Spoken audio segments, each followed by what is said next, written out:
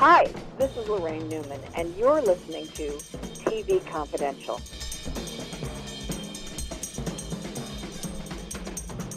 Ted Robertson welcoming you back to TV Confidential Radio talk show about television that will shift gears this segment as we welcome Christopher Fryer. Chris is the co-author of several books, including the first authorized biography of Academy Award winner Jack Nicholson, and Crane, Sex, Celebrity, and My Father's Unsolved Murder, the memoirs of Robert Crane, eldest son of Bob Crane, that also doubles as a biography of the beloved star of Hogan's Heroes.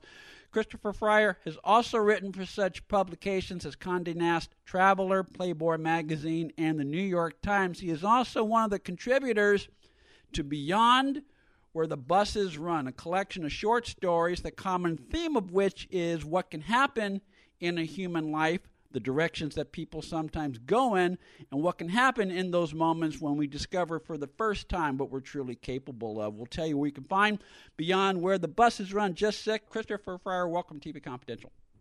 Thanks, Ed. Good to be with you. How did you become part of Beyond Where the Buses Run? Well, it came about because of my longtime writing partner and best friend of many, many years, Bob Crane. And he had met the editor, Teresa Kennedy, and she was putting together this book of short stories. And Bob knew that I had been writing stories for many years and called me and said, "Do you have something you'd want to contribute?" And I said, "Yeah, I'll look through and see if there's something." And when I heard it was a book about misfits and people that are kind of beyond the fringe, then I said, "Oh, I've got lots of characters like that." So I sent in the story that's in the book called Hunting License, and that's how it came about. Was Hunting License something you had worked on before, or was the idea, the basic concept, something that was maybe ruminating in the back of your mind, and then and the story that appears in Beyond Where the Buses Run, that was originally written for that book? No, it was written many years before, but it fit the concept, and it's one of my favorite stories, and I just thought, okay, I'll send that along. It's a funny thing that happens. As far as I'm concerned, I've been writing fiction since I was a little kid, but it's always been something I did in private and for my own amusement. And I never really thought about putting it out there in the world.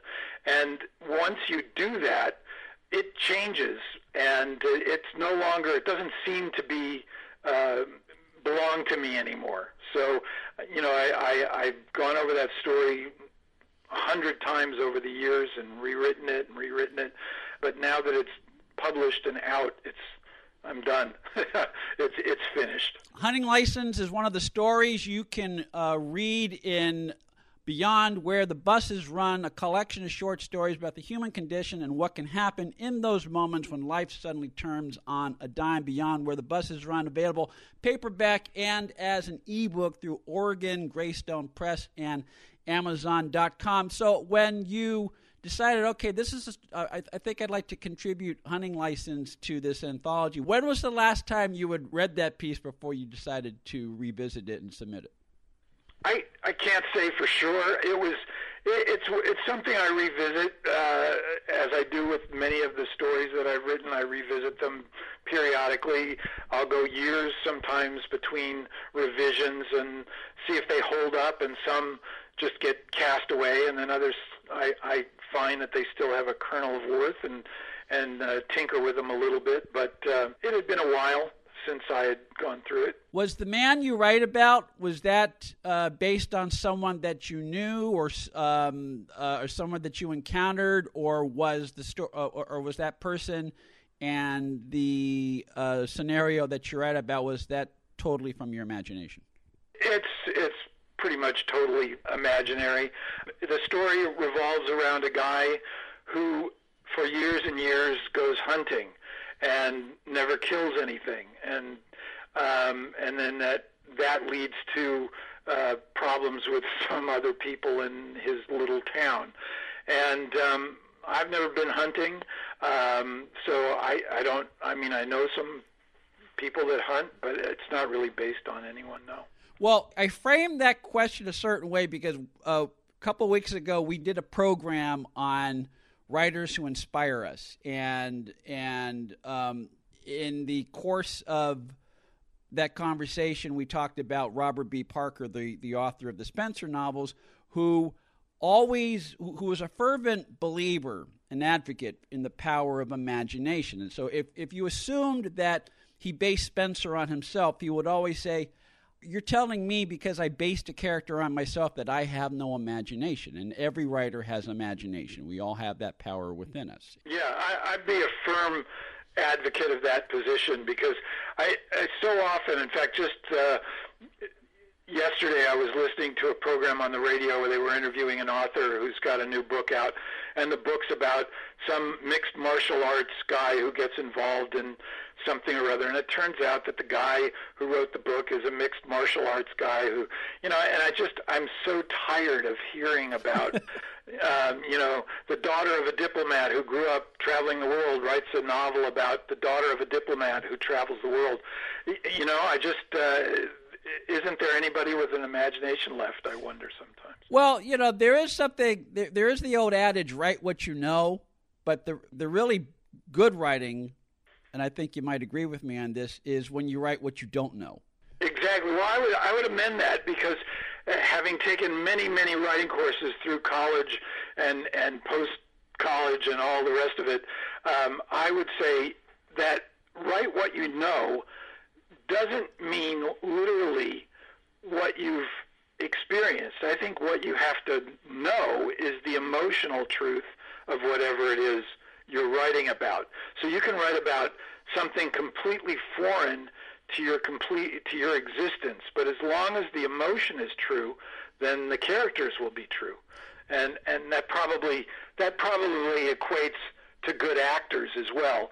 People like Jack Nicholson or Bruce Dern, who I've written about, but their characters are true because the emotional truth is there on the screen, not because Bruce Dern is a maniacal psycho killer, but he can get that emotional truth for those characters. How and why is a mystery to me, but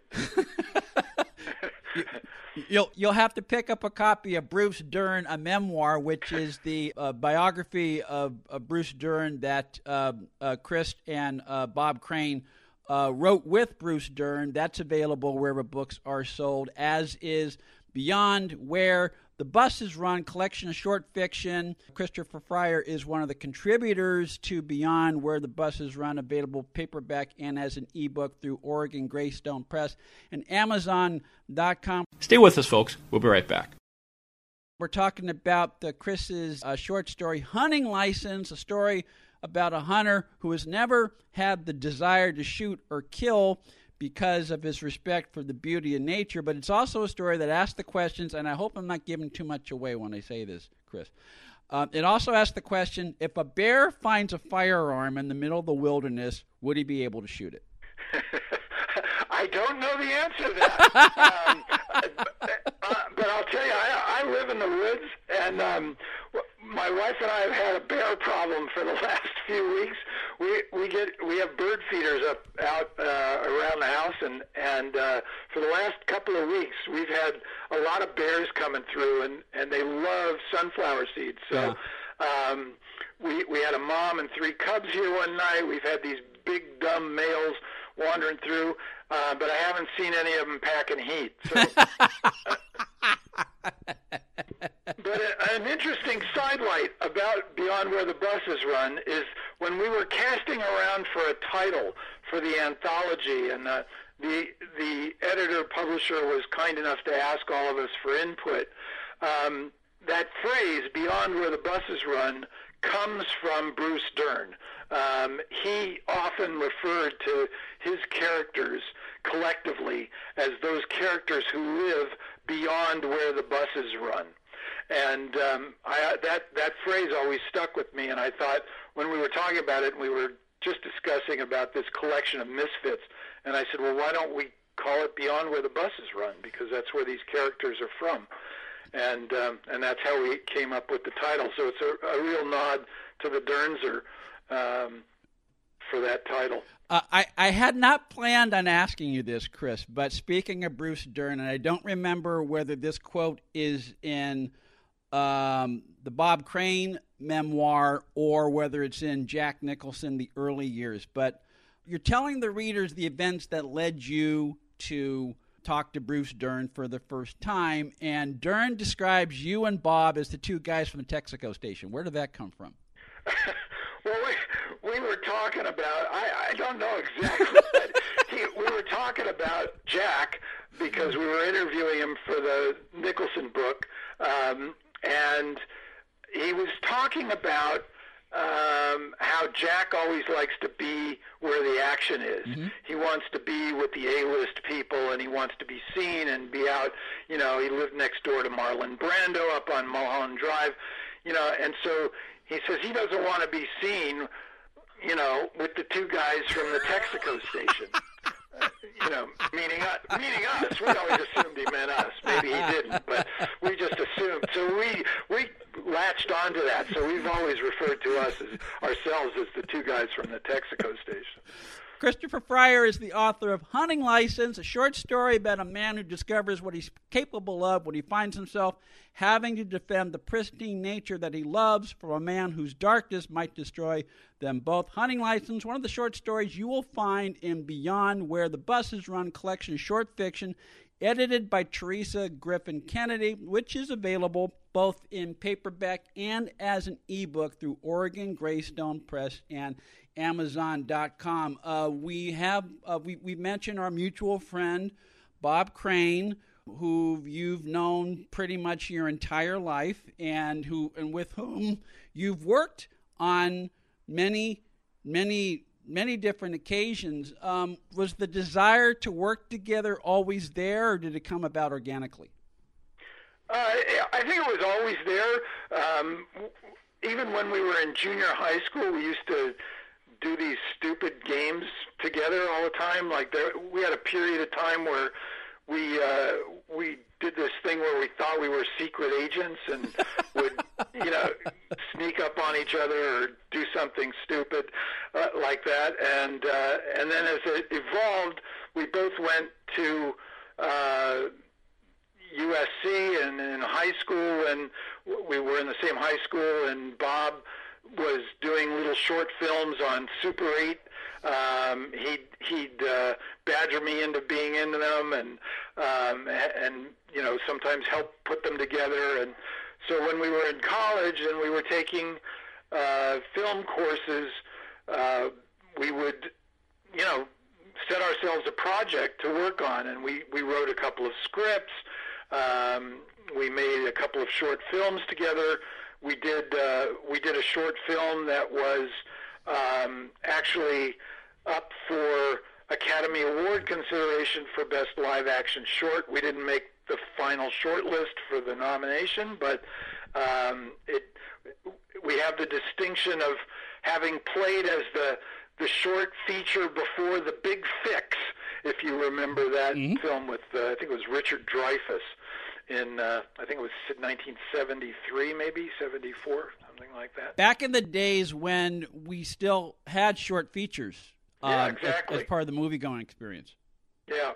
The backstory of that short film, the name of which is Second Morning, it is part of the backstory of Crane, Sex, Celebrity, and My Father's Unsolved Murders, one of Chris Fryer's many collaborations with his dear friend Robert Crane, as is Jack Nicholson, The Early Years, both of which are available at Amazon.com, where books are sold online. Chris is also the author of Hunting License, part of Beyond Where the Buses Run, anthology of short stories, also available Amazon.com. I have been lucky enough to talk to a few writing teams, screenwriting teams, mostly comedy screenwriting teams, but I've talked to at least one dramatic writing team. And I know that at least when writing for the film or writing for the screen, the advantage of writing in tandem with somebody is one person may have one skill or one strength that they're better at, and the other person balances that. one might be better at plot, one might be better at dialogue, that sort of thing. When you write nonfiction, as you and Bob have done together, how does that process work? Much the same, although in the case, well, it depends. So I'll give you two examples. When we were working with Dern, we had to be very conscious of keeping the narrative in Bruce Dern's voice. Mm-hmm. So what we did was we sat down with Bruce over the course of 8 weeks, I think, and we interviewed him for about 60 hours, 70 hours, something like that altogether. And just him telling us his stories about his career and his life. And then it was up to us to take all that raw material and put it together. And one of Bob's great talents is the ability to edit stuff together. He would have been an unbelievable editor, film editor, because he has the ability to assemble things. And I have more of an ability to look at narrative and story and dialogue and things like that. So, but in all the construction that we had to do, and we literally had reams of paper that we would cut and paste and assemble to put Bruce's story together. But we always had to be conscious of keeping Bruce's voice the active voice. And we didn't put words in his mouth. We didn't say, oh, well, maybe it would be better if he said it this way. He said it, that's how he said it. Yeah. So that's the way it was. When Bob and I worked on his memoir, my job was different. It was to coax and cajole and to tease out information from him that he wouldn't be otherwise inclined to disclose. And so my job was very different on that book. You mentioned Bob would have been a good film editor. I was going to say had he chosen that path, but the thing I really want to ask you is it relates to one of the themes of Hunting License, which is that sometimes you start off thinking your path is going to go one way, but because life is what happens when you're busy making plans, as John Lennon once put it. Exactly. Sometimes you end up on a different path. And you guys have known each other your entire life. You went to USC Film School together, and while you've done at least a couple of short films together, the path you took is more along the lines of journalism and nonfiction, but you can still apply the ability to tell a story cinematically. You can do that no matter what form you choose to write in. Yeah, and that's the essence of storytelling, whether you're doing fiction or nonfiction, is to engage your audience and to tell them a story. And the people that do that well, and I'm not saying I'm the one that I'm one of those people, but the people that do that well are the ones that are successful most of the time. Well, I've read enough of your stuff, Chris, both your works of fiction and your works of nonfiction, that I would say you're one of the ones who do it well. Well, thank you very much. Okay. Christopher Fryer is the author of Hunting License, short story that is one of several short stories you will find in an anthology called Beyond Where the Buses Run, which is available in paperback and as an ebook through Oregon Greystone Press and Amazon.com. Chris's other books with Bob Crane include Bruce Dern, a memoir, and Jack Nicholson, The Early Years. Take a quick time out. We'll talk to Chris about Jack Nicholson, The Early Years. We come back on TV Confidential. Who leaked the surprising news to Johnny Carson that Joan Rivers secretly signed with Fox? TV Inside Out is the new book full of true stories of Hollywood double-dealing and broken promises, blackmail schemes, suicides, and murder plots. You never knew how many of your favorite performers cracked under the pressure. Why Betty White and Bea Arthur went from friends to foes on the set of Golden Girls. What comedy star was carried away after suffering a nervous breakdown while on Johnny Carson's Tonight Show couch? Why employees, staff, and crews considered Red Skelton the all-time favorite citizen of Television City? Why the beloved captain of the Love Boat was ready to drive off a cliff along Mulholland Drive? TV Inside Out goes behind our screens and behind the scenes. TV Inside Out is the first book to so fully reveal the drama behind TV's dramatic series, the misery at the happiest sitcoms, the private whispers in talk show dressing rooms, and the games people play behind the scenes at your favorite game show. The troubled souls and the bold-faced lies. More all-true, fully vetted, direct from the sources stories than any other look behind the scenes ever. TV Inside Out guarantees you'll never watch TV the same way again. Be part of our conversation. If you like what you hear, have thoughts on this week's program, or have an idea for a future edition of TV Confidential, we'd love to hear from you. You can email us at talk@tvconfidential.net, talk@tvconfidential.net. You can also message us at facebook.com/TV Confidential, x.com/TV Confidential, or at TV Confidential on Instagram. And if you're listening to us on the TV Confidential podcast, please be sure to hit the subscribe button. This portion of TV Confidential is brought to us by our friends at Front Porch Realty, the community of realtors in the Northern Bay area of California that is committed to finding the solution that is best for their clients. Whether you're a first-time home buyer or looking to sell or lease your property in Northern California, call Karen Strain at 415-886-7411 or visit frontporchrealtygroup.com for more information on how they can help you.